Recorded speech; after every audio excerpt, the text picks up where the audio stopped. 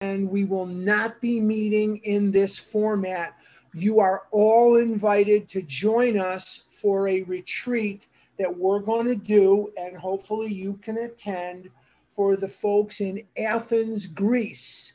And that will be next weekend, Friday, Saturday, and Sunday. So that's Friday, Saturday, and Sunday. We're going to be doing that. And then we will meet back here in this forum on the 22nd of May, which is 2 Saturdays from today. But we're here today, and I'm so glad to be here. And Maria, or one of you, if you could remind me, let's announce the fact that we're not going to be meeting next weekend at the end as well after our poll.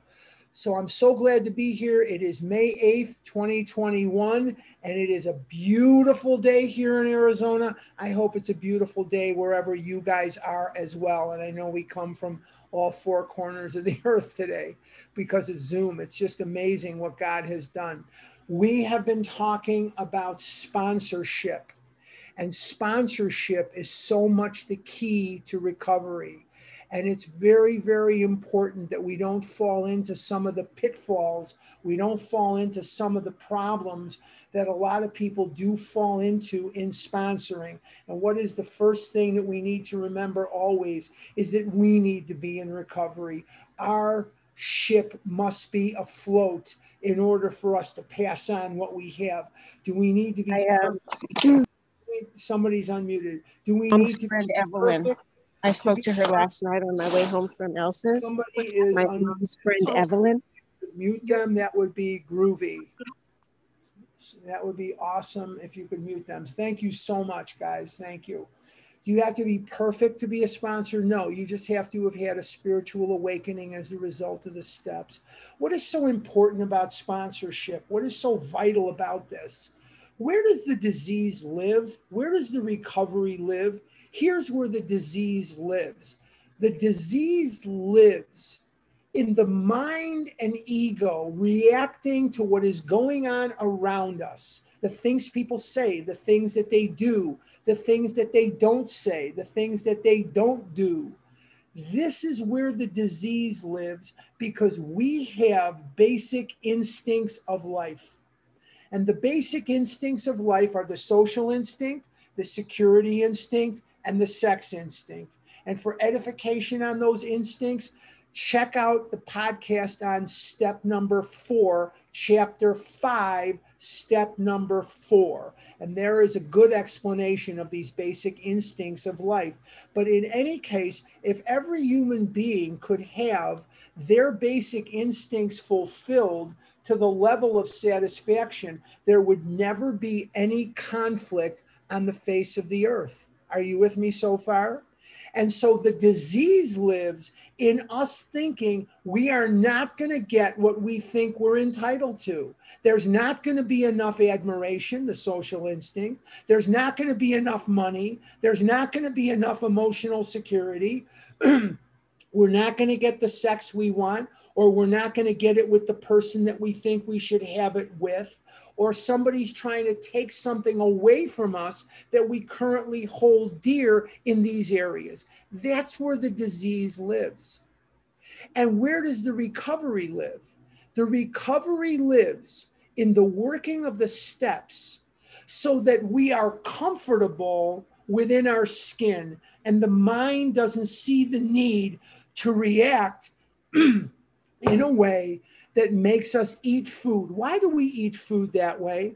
We eat food to get what Dr. Silkworth says is the effect. What is that effect? It's that sense of ease and comfort that comes instantly by eating the food. And the food, if you are a compulsive overeater, will instantly change your perception of reality. Now, why am I talking about step 1 and step 4 as we talk about step 12? Well, I'll explain. The reason that we're talking about this as we go into more of step 12 is because in sponsoring and in being sponsored, these ideas, these thoughts, these behaviors, these shames, these humiliations, these victories, these fears, these resentments, all of these things that we have held on all of our life to for dear life because we didn't want to let them go. And we didn't want to let them go because then we'd have to take responsibility for our life.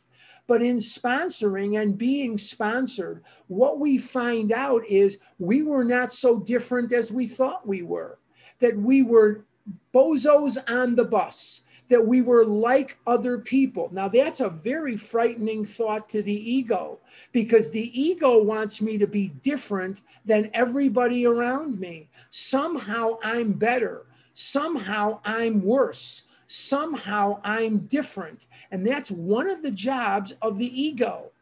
And what happens through sponsorship is I start to share with another person how scared I am of approaching someone for a date, of how insecure I am in certain areas of my life, how I resent certain things about life. Tomorrow is Mother's Day. Well, I have to ignore Mother's Day. I have to pretend it's not happening. Why? Well, my mother died when I was 22. I'm 66. The mother of my child and my child, I don't really have any communication with them. So I can't really do what I want to do. I'd like to get up tomorrow morning and just text my ex-wife, hey, happy Mother's Day. And divorce myself from any results or anything like that. I would like to be able to do that. I can't.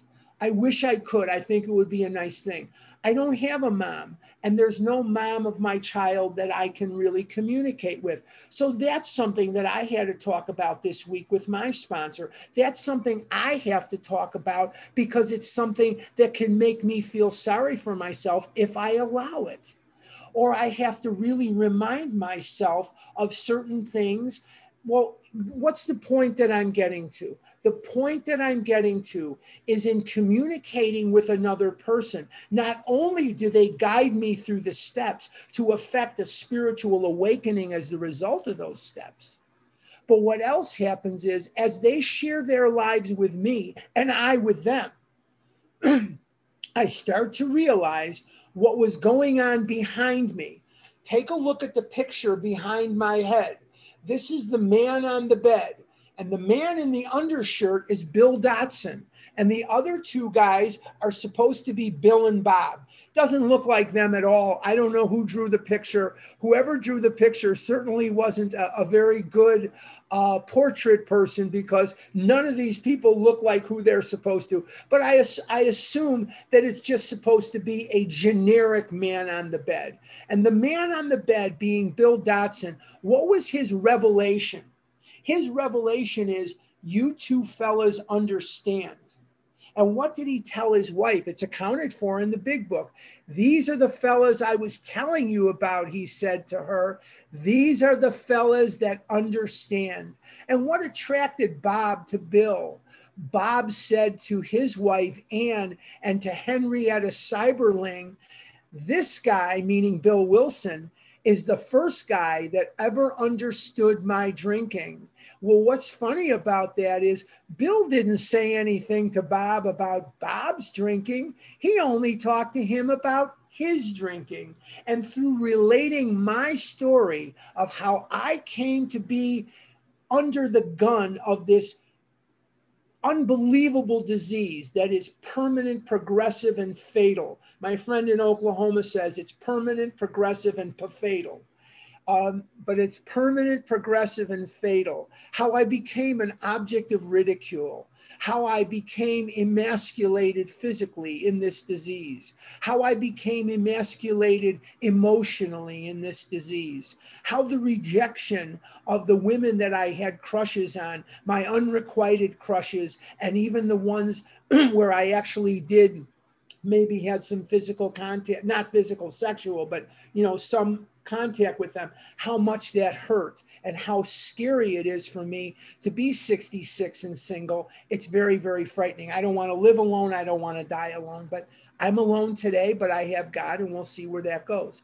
So the bottom line is, in sharing myself with him and he with me, I start to understand that these ideas, these thoughts, that I believed were secret unto me, because how in the world would you guys know what it's like to be me? And then I find out that whether you're tall or short, black or white, Catholic, Protestant, Jewish, Muslim, whether you're Native American, whether you're European or Asian, or whether you come from God knows where, we as humans are more the same than we are different.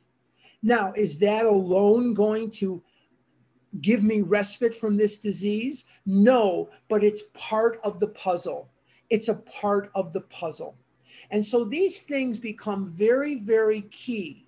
We were not meant to recover in a vacuum. I can learn certain things. I can read a history book and I can get the gist of it by myself, although it helps to talk to a professor and, get some input that may be not in the book. But one of the things I can tell you for sure, based on my years of experience, are we were never really meant to recover by ourselves. Now, that almost seems funny because there's passages in the book that let us know they weren't 100% sure that the reader of the book would have contact with anybody else in AA. And the book was written in such a way that you could use it to recover. But isn't it much sweeter? And isn't it much more effective when we have each other? Can I recover on fellowship alone? No, I can't. Can I recover on meetings alone? No, I can't. Can I recover on a food plan alone? No, I can't. But when all of those things are taken together, provided I'm working the steps, because of the spiritual awakening in the steps, I do not find it necessary to eat compulsively because my brain does not lock in on that sense of ease and comfort that comes instantly by eating the food, because I, for today, already feel better. And that's what we're going to talk about today, is the unbelievable miracle that is sponsorship. Let's go to page 96. 96. Suppose now you are making your second visit, and I'll give you a minute to get to that point. Page 96. Suppose now that you are making your second visit. Now, some of the things, while you're flipping pages, some of the things that we're going to be talking about today are not as applicable as they were then with the alcoholics that were coming out of the Oxford group and entering into the AA groups in Akron, Cleveland, and New York. Some of them are not really applicable as we sit here today. But let's take what we want and leave the rest. Suppose now you are making your second visit to a man. He has read this volume and says he is prepared to go through with the 12 steps of the program of recovery. In other words, I'm ready to do business. Having had the experience yourself, you can give him much practical advice. Let him know you are available if he wishes to make a decision, step 3, and tell his story, step 4, but do not insist if he prefers to consult someone else. In other words, don't take anything personally. I know people that call me all the time. They've been with the same sponsor for years, and they've been in and out of relapse every month or two in that years-long period of time. And when I suggest to them that they get a different sponsor, that they need to hear a different voice, they're almost insulted. Why? Because they're comfortable in the crap. They're comfortable in the tub of water that never worked for them. So they need to make some changes. And one of the things you learn in this endeavor is don't take anything personal. Don't take the failures personal. Don't take the successes personal. Remember that we are not in the results business. And the results are up to the person and God. The people that work the steps Remember, rarely have we seen a person fail who has thoroughly followed our path. Those who do not recover are people who cannot or will not completely give themselves to this simple program. If that person that you're trying to sponsor will not give themselves to this simple program, there's not going to be a recovery there, and that has nothing to do with you. I can lead the horse to water. I can't make him drink. Okay. He may be broken, homeless. If he is, you might try to help him about getting a job or give him a little financial assistance. But you should not deprive your family or creditors of money that they should have. Perhaps you will want to take the man into your home for a few days, but be sure you use discretion. Be certain he will be welcomed by your family and that he is not trying to impose upon you for money, connections, or shelter. Permit that, you only harm him. You will be making it possible for him to be insincere. You may be aiding in his destruction rather than in his recovery. In other words, you can help to a point, but then to beyond that point, it is up to the person. You are not their banker. You are not their hotel. You are none of those things. So use discretion and use common sense. If you feel that you're being put upon, say something. Say something. You have the right to say something. Remember always, we are not in the results business. Page 97 at the top, never avoid these responsibilities, but be sure you are doing the right thing if you assume them. Very, very important sentence. Now, when I read the next sentence, this is a repetition of so much that's in the book. And when the book wants to teach us something, it repeats it. It's called spiraling the information. And what we're having here, we go back to the doctor's opinion. He calls it an altruistic movement. Bill Wilson tells us in his stories that we must work with others as Ebby had worked with him. That if we don't do so, then faith would be dead indeed, and we will drink again. If we drink, with us to drink is to die. In another part of the book, it says, our real purpose is to fit ourselves to be of maximum service to God and the people about us. In another part of the book, it says we cannot just be doing good deeds once in a while. We must play the Good Samaritan every day. That's why I really don't understand people who say you can't call me on the weekends, or you can only call me once or twice a week, 3 times, or whatever it is. I call my sponsor every single day. My sponsees call me every single day. When there's a day that I wake up that I'm not a compulsive overeater, maybe I won't make that phone call. But as I wake up today, I am still a compulsive overeater. And just because a day has a certain title to it doesn't mean that I get a rest from being a compulsive overeater. If nothing else is in place, my ego needs to be deflated to that point where I make that phone call to my sponsor that I would really rather not make. I would rather live my life in isolation. I would rather live my life completely devoid of telling anybody the truth about anything. That's this disease in its active form. And that's why I ask my sponsees all the time, what is it that you don't want to tell me? What is it that you'd rather not talk about? And even if they don't tell me, it gives them reason to pause and think about what they're doing. Helping others is the foundation stone of your recovery. Helping others is the foundation stone of your recovery. A kindly act once in a while isn't enough. You have to act the Good Samaritan every day, if need be. It may mean the loss of many nights' sleep, great interference with your pleasures, interruptions to your business. It may mean sharing your money and your home, counseling frantic wives and relatives, innumerable trips to police, courts, sanitariums, hospitals, jails, and asylums. Your telephone may jangle at any time of the day or night. I guess they didn't see cell phones coming that we can turn off or put on silent vibrate, huh? Your wife may sometimes say she is neglected. A drunk may smash the furniture in your home or burn a mattress. You may have to fight with him if he is violent.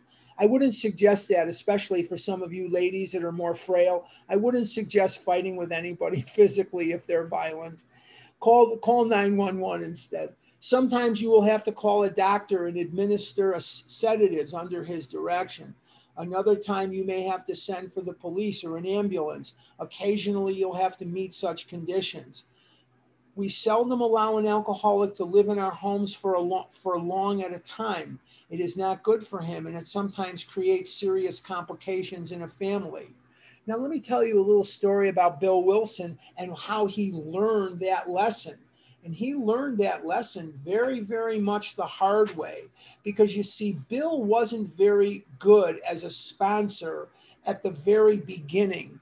And there was a guy by the name of Bill Cousins, and he's talked about on the last page of Bill's story on page 16.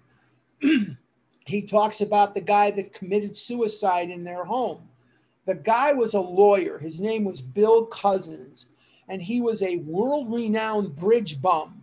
He was considered a bridge bum because he'd rather play bridge than breathe, and he was a master bridge player. And Bill Cousins was also an alcoholic and a gambler, and he lived in the Wilsons' home. And one day they were visiting Fitz Mayo and his wife. And his wife and Lois were friends, and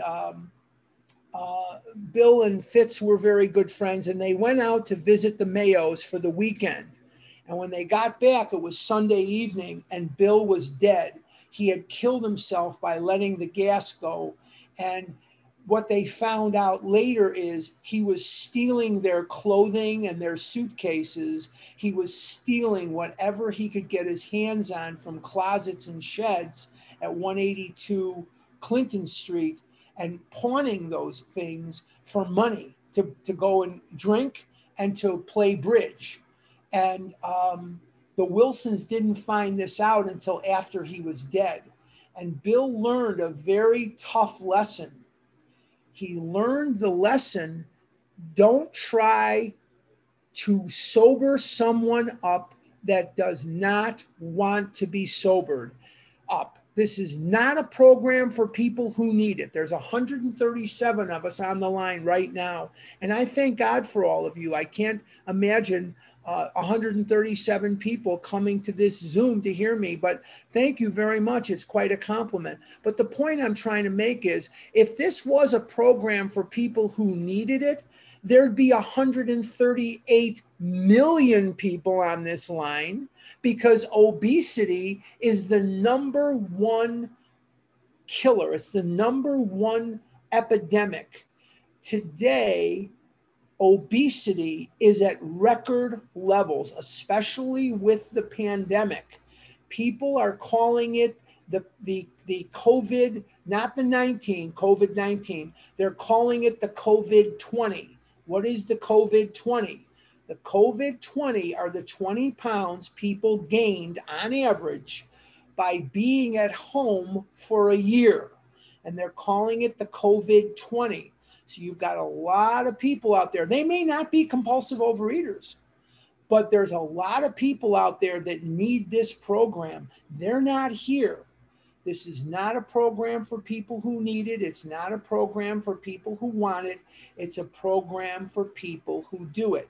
And when you get to a point where you're sponsoring someone that really doesn't want this program, you're hurting yourself, you're hurting them, and you're hurting someone else who needs a sponsor, and you could be helping them while you're wasting your time with someone who has no intention of working these steps. So it becomes very counterproductive. Did you notice in chapter 3, when they talk about Fred and they talk about we worked with him? Notice it doesn't say I worked with him. It says we worked with him. In other words, Fred kept getting drunk. Fred was the partner in the well-known law firm, and he went to Washington. Okay. They didn't give one person the job of sponsoring this relapser. They passed him around. They didn't let him sit there and mire in one person. They passed him around. Notice the word we worked with him as opposed to I worked with him. In the big book, you have to really look at words. You have to watch your words. And it's very reminiscent for many of studying other more religious things. You have to look at each word as it comes out because each word has a meaning. Let's continue. Though an alcoholic does not respond, there is no reason why you should neglect his family. You should continue to be friendly to them. Not as appropriate today necessarily because I don't know your families. Now, there may be someone on the line today. There may be two people actually on the line or three whose I do know their families. I've met them. I've broken bread with them. We've known each other for a very, very long time. But most of you, I don't. So I wouldn't know your spouse or I wouldn't know your children if I saw them. And the other thing that's very different today is I can't tell where all of you are from, obviously, but I know from experience there's people here from Ireland for sure, from Scottsdale, Arizona, from Geneva, Illinois. We've got Dublin, Georgia. We've got Dublin, Ireland. We've got maybe Dublin, Ohio. I don't know, but we've got lots of different places represented here. And so we may not ever run into each other's families. Let's continue. The family should be offered your way of life. Should they accept and practice spiritual principles? What are the principles? The principles are the steps. There is a much better chance that the head of the family will recover. If everybody around you is living this way, you might wake up, hopefully you will. And even though he continues to drink, the family will find life more bearable. For the type of alcoholic who is able and willing to get well, little charity in the ordinary sense of the word is needed or wanted. So let's take a look at what we've read on page 96 from last week to today. What we're talking about here on page 96 and 97 is not only when to sponsor and how to sponsor, but when not to. It's very important to know when to do something. It's very important to know when not to do something. Ever listen to music? What's one of the most beautiful things about the music is the spacing of the notes. If every instrument in the orchestra just played all their notes at the same time, it wouldn't be music, it would be noise. It would be very annoying. It wouldn't be music. If all the actors in a play just spoke their lines with no regard for what was going on around them, it would just be jibber jabber. It wouldn't be anything. So there's a time to sponsor. And then it says at the top of 96, sometimes you have to leave such a person alone. Now, as we go on to page 98, and we're going to start with, it's not a matter of giving, oh, wait, we didn't finish yet. Sorry. Ordinary sense of the word is needed or wanted. The men who cry for money and shelter before conquering alcohol are on the wrong track. Yet we do go to great extremes to provide each other with these things when such action is warranted. This may seem inconsistent, but we think it is not. What we're going to be talking about now, the word is not here on the page, but what we're going to be talking about on page 98, it's not really 1030, oh my God, is priorities. Priorities. We are busy people. I guarantee you every person on this list of participants that I don't have the time or really the interest right now to go through because I'm thinking about what I'm going to say. But I bet if I gave my little mouse here a spin and I stopped at any name on here, it's quite amazing how complex and interesting your life is. Even though it may not seem that way to you, I would probably be astounded at the things that you're able to do. Some of you have little children. Some of you are newly married. Some of you are empty nesters. Some of you live alone like me. Some of you, whatever. Some of you are professionals. Some of you are retired. Some of you are just starting businesses. You're just starting your careers. I don't care. I don't care. God doesn't care. God cares, but I don't care. This has to be the number one priority. And when I came into Overeaters Anonymous in 1979 on February 2nd, I wanted to make a deal with God. You make me thin, and then I'll do your program. Well, that worked wonders. That was just a great way of working the program, cutting a quid pro quo deal with God. That worked like a charm, just fantastic, excellent. And I probably gained 50, 75 pounds, whatever, with that attitude. And I was mad at God. I wanted to be thin and I wanted to be rich. And if I was rich and if I was thin, I'd get a girlfriend. If I had a girlfriend, I wouldn't need this stupid program. Little did I know how ridiculous this was. It's absolutely ridiculous. And it doesn't work that way. What happened is I had to get off my high horse and stop making deals with God. Does everybody know what quid pro quo means? It's a legal term. It's a Latin expression that means you do this and I'll do that. That's what it means. You do this and I'll do that. Okay, or I'll do this and you do that, whatever it is. It's making a deal with God, and it doesn't work. So I don't care how busy an individual is. I don't care that you're just starting out your career. I don't care that you're a young mom. We found the time to eat. We must find the time to recover. It's got to be priority numeral uno. It's got to be job one. Nothing can come between me and my program. Here's a conversation I never had with anybody in my entire life. Man, I was so busy yesterday. Holy mackerel. And don't forget, I'm a father too, even though my daughter doesn't speak to me, but I'm a father too. And she spoke a lot to me in those days when she was very, very young. And we were just starting a business at that time. We were up in Eugene, Oregon, hence the duck shirt.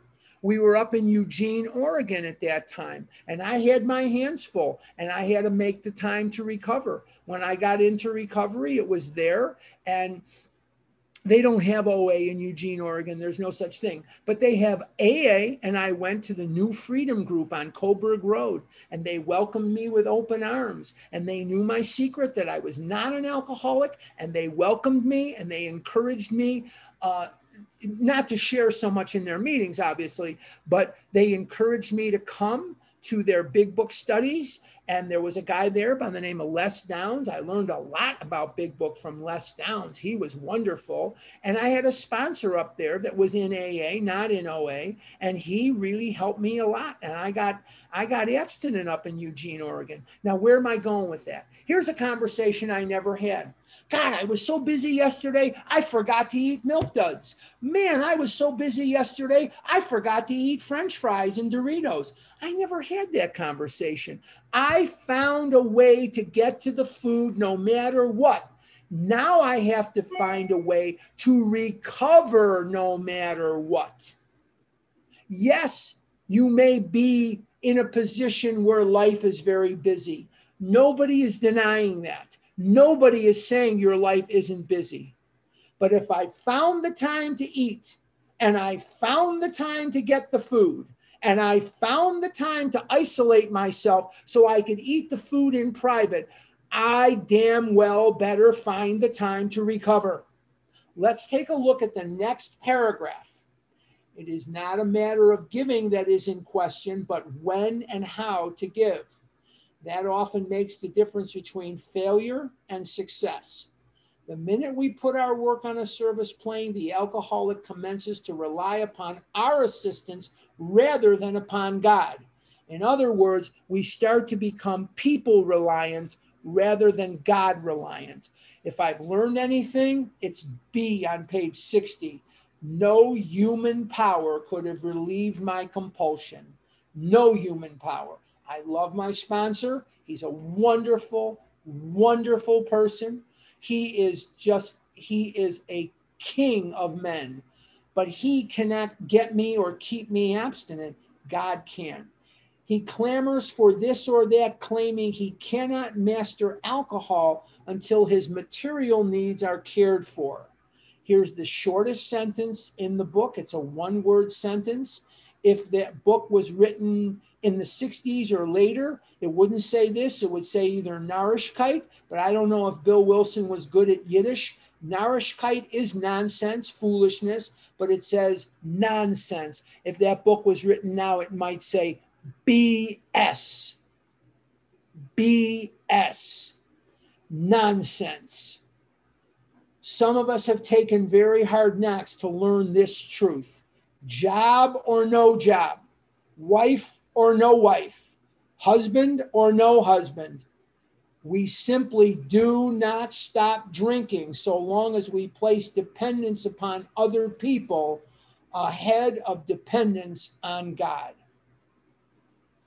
Page 60, B, that no human power could have relieved my compulsion. No human power. Burn the idea into the consciousness of every man that he can get well regardless of anyone. The only condition is that he trust in God and clean house. Steps 1, 2, and 3. Steps 4, 5, 6, 7, 8, 9, 10, 11, and 12. Very, very important. No matter what is going on in my world, no matter what is going on, and I have concerns just like you do. I have challenges just like you do. I have things that are in my life today that I wish were different. I was having this conversation with somebody just the other day. I think it was Thursday or yesterday. There's nothing in this book that says now that I'm in recovery, everything is going to go my way. There is nothing in this book that says now when I dress in the morning, I'm going to turn into a cartoon and birds are going to sing and music's going to play. And there's nothing in this book that says that. No matter how evolved my recovery gets, I will never rise above the level of a human being. And as a human being, I'm going to have challenges. And when those challenges arise, I better be doing step 10.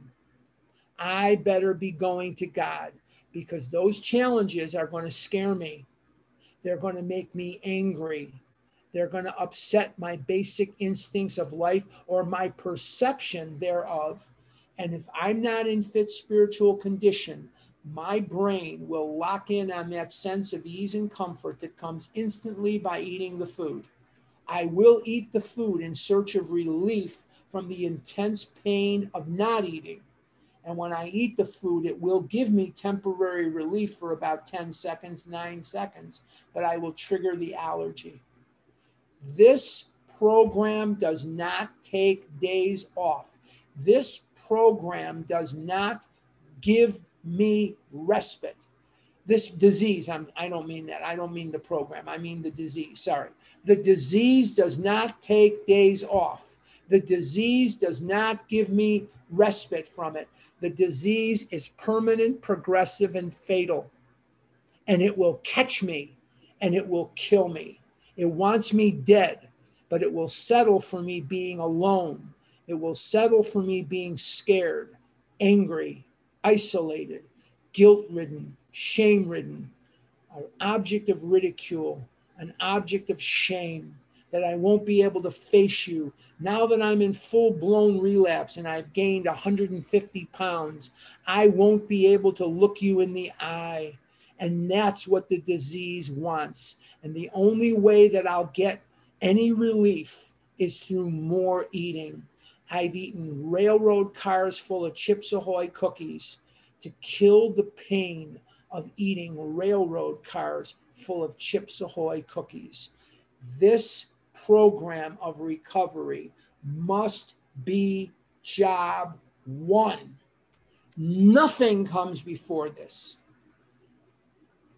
Now the domestic problem. There may be divorce, separation, or just strained relations. When your prospect has made such reparation as he can to his family, step 9, and has thoroughly explained to them the new principles by which he is living, He should proceed to put these principles into action at home. Step 12.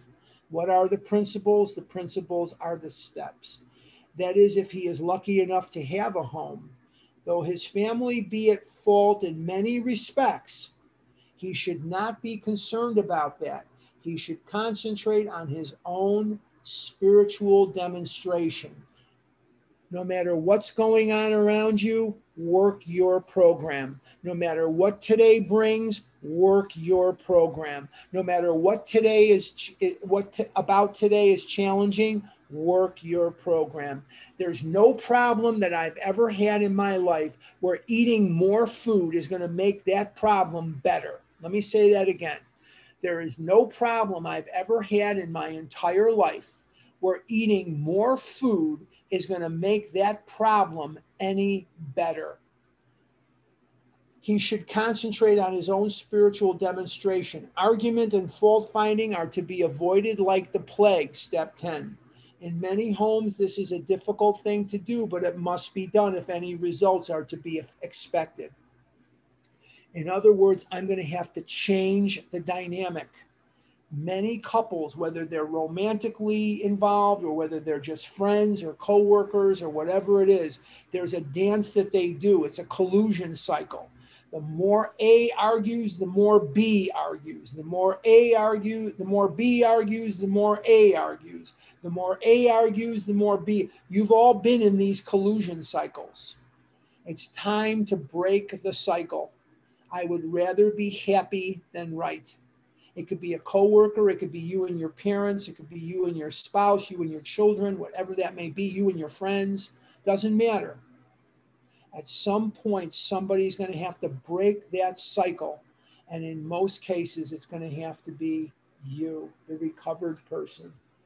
If persisted in for a few months, the effect on a man's family is sure to be great.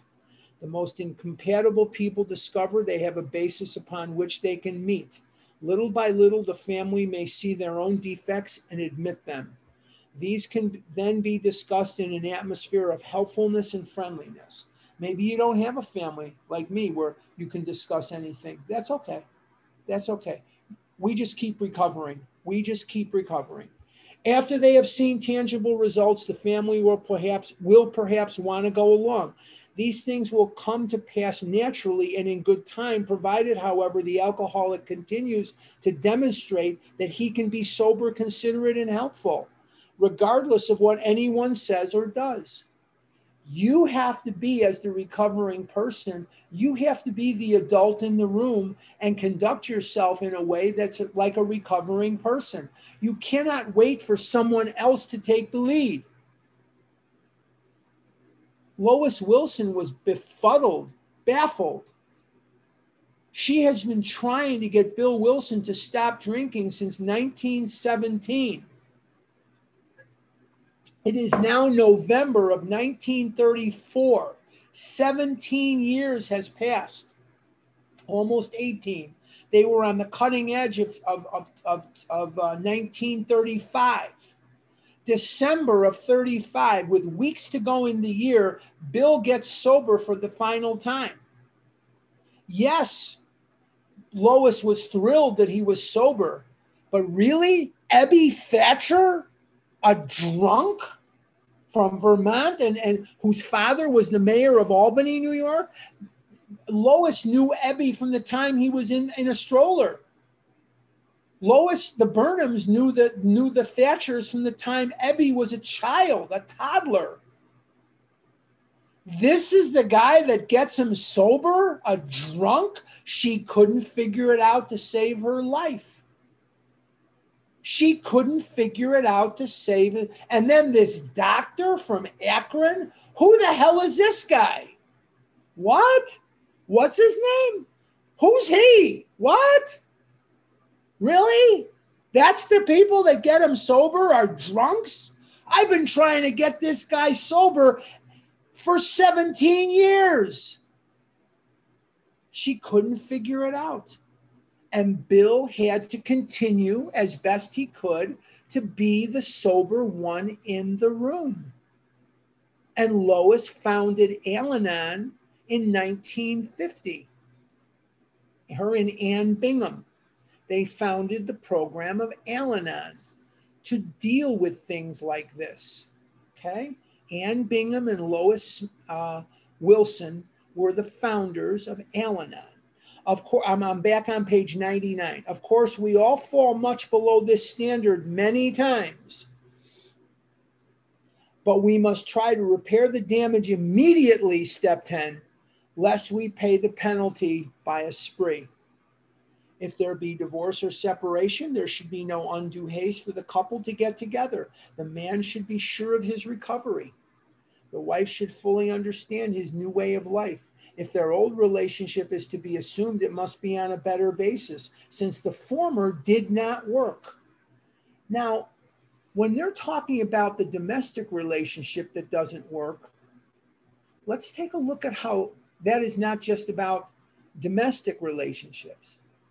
Is the relationship you have today with your sponsor working for you? Are you doing what the person is saying, or are they just co-signing your horse baloney? You as a sponsor, are you sponsoring someone that is consistently slipping and sliding? Maybe you need to hear a different voice. Maybe they need to hear a different voice. Don't be afraid to call a spade a spade. Don't be afraid to say this isn't working. Don't be afraid of results. We are not in the results business. This means a new attitude and spirit all around. Take that into your sponsorship as well as your domestic life. Sometimes it is to the best interest of all concerned that a couple remain apart.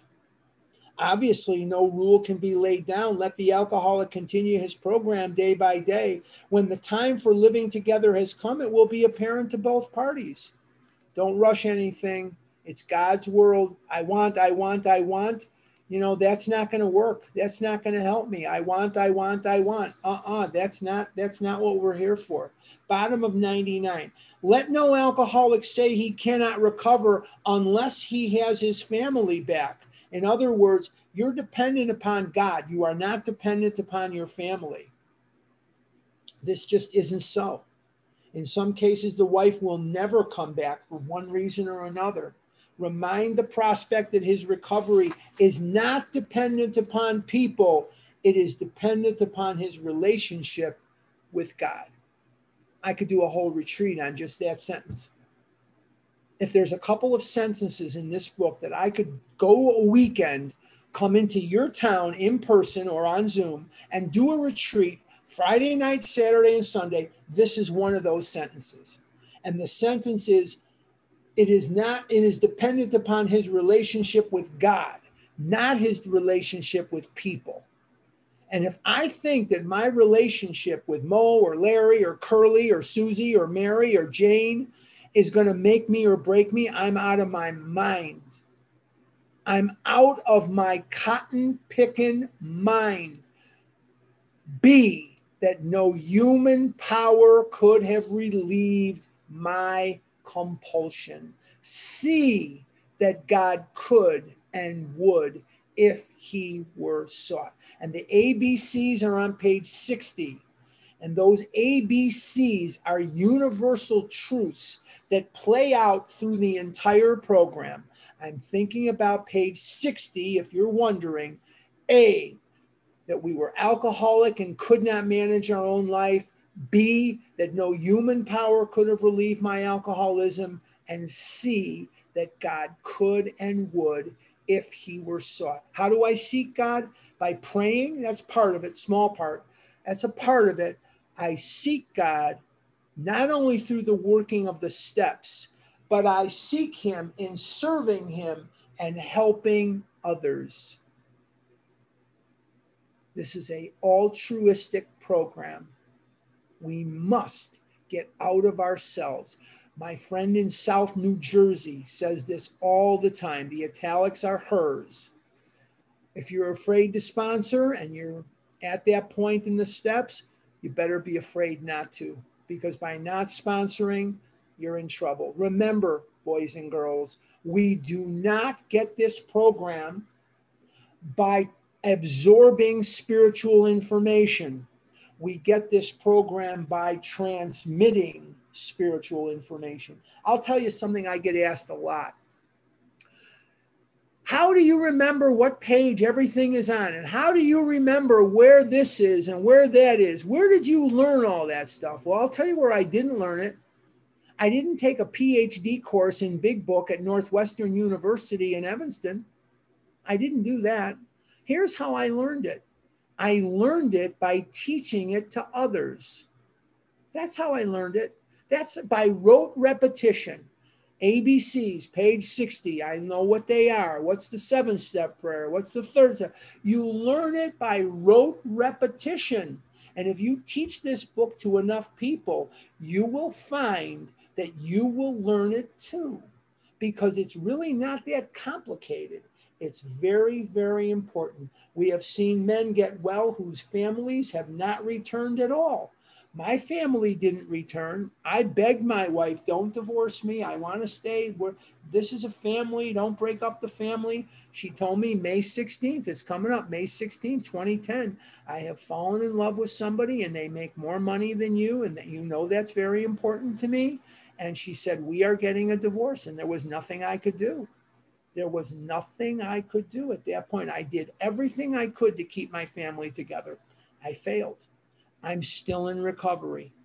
Believe me when I tell you, when I woke up in that apartment on August 14th was the first morning I woke up in my apartment in Scottsdale. I had this big house. Now I'm living in a 1-bedroom apartment with 2 big German Shepherds. And I was traumatized by that divorce in every way you can be, financially, emotionally, spiritually. I was traumatized by that divorce. This was the only family I had. I don't have brothers and sisters. I don't have aunts, uncles, cousins. I don't have that. This was traumatic for me to wake up that morning. And I don't know that I've ever been in a lower emotional state than I was that morning of August the 14th, 2010. I got up, I walked the dogs, I took the dogs across the street, I ran the crap out of them, I threw that ball until their tongues were hanging out. August in Arizona, it's very, very hot. So I would keep them out for a minimum of an hour, but not much after that because, they can get heat stroke too. And that was a very long day for me. You know what I did at 10 o'clock that morning, August the 14th, 2010? I'll tell you exactly what I did that morning. I got myself dressed. I got myself put together and I went over to that coffee plantation. There were people waiting for me. I went over to that coffee plantation and I did the Big Book study. And most of us went out to lunch at Pita Jungle right there. Larry Kay and I went to lunch there the other day. He was visiting, well, we've gone there several times, but he was visiting me here the other day, a couple of weeks ago, and we went there and I showed him wherever. That's what I did because that's what my program taught me. Suit up, show up, and shut up. Yes, it was a horrible, horrible day in my life. It was a horrible, nightmarish day that day that my wife and kid were living in a house that I had paid for. And she was using that night, that Friday night. The Saturday was my first morning in the apartment. She was going to invite this man over. She wanted him to meet my daughter, and they had dinner together, the 3 of them, and blah, blah, blah. Very, very tough time for me.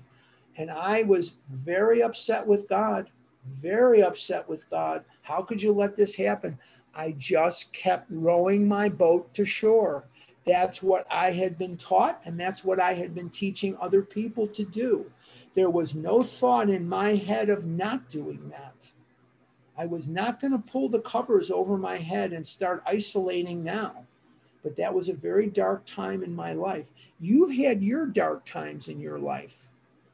We need to keep going and trudge that road of happy destiny together.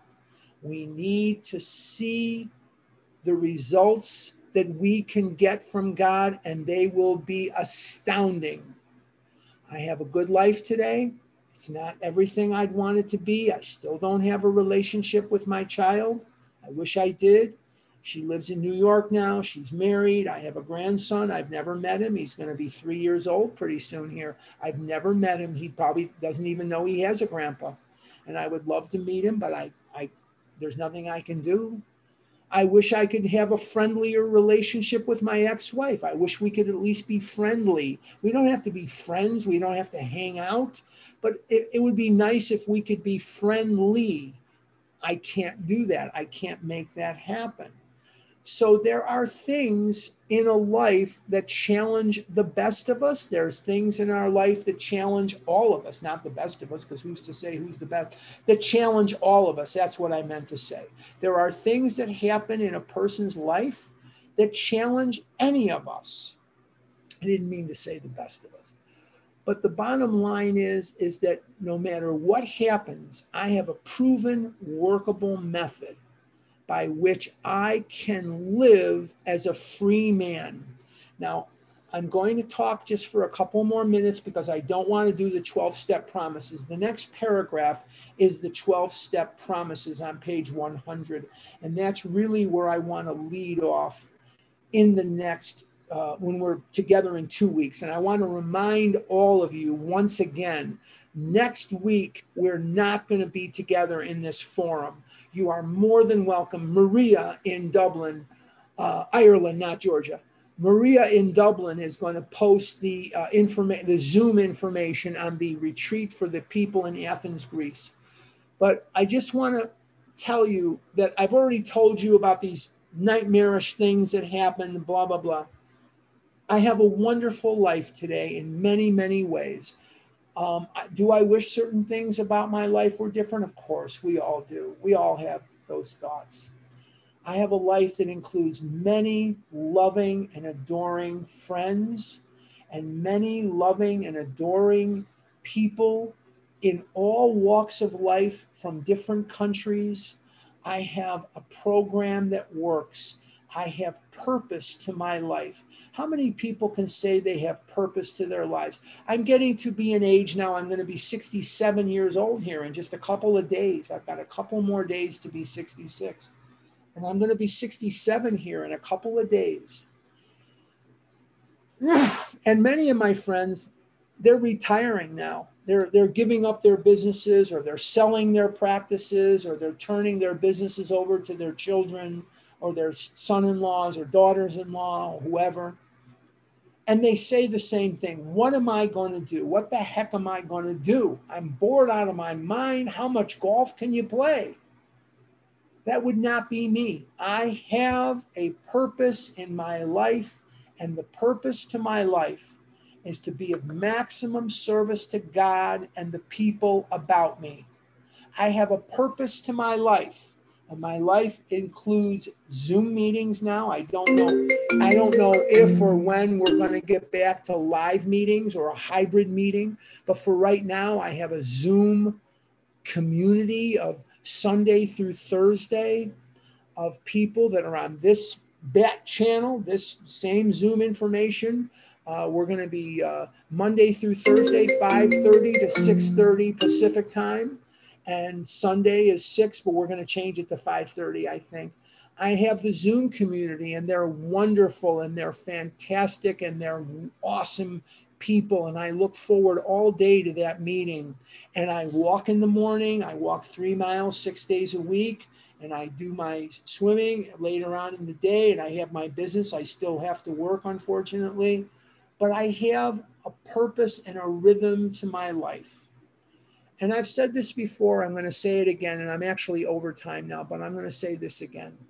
This is the greatest way of life imaginable. How I have not jumped out the window after all the things that I've told you. How I have not destroyed myself with Chips Ahoy and all this other stuff and Milk Duds and Kit Kats is a miracle of God. And where I walked in the path of recovery, so can you. We're going to turn this back over to Maria. I hope that today was in some way meaningful for you. I hope today was helpful.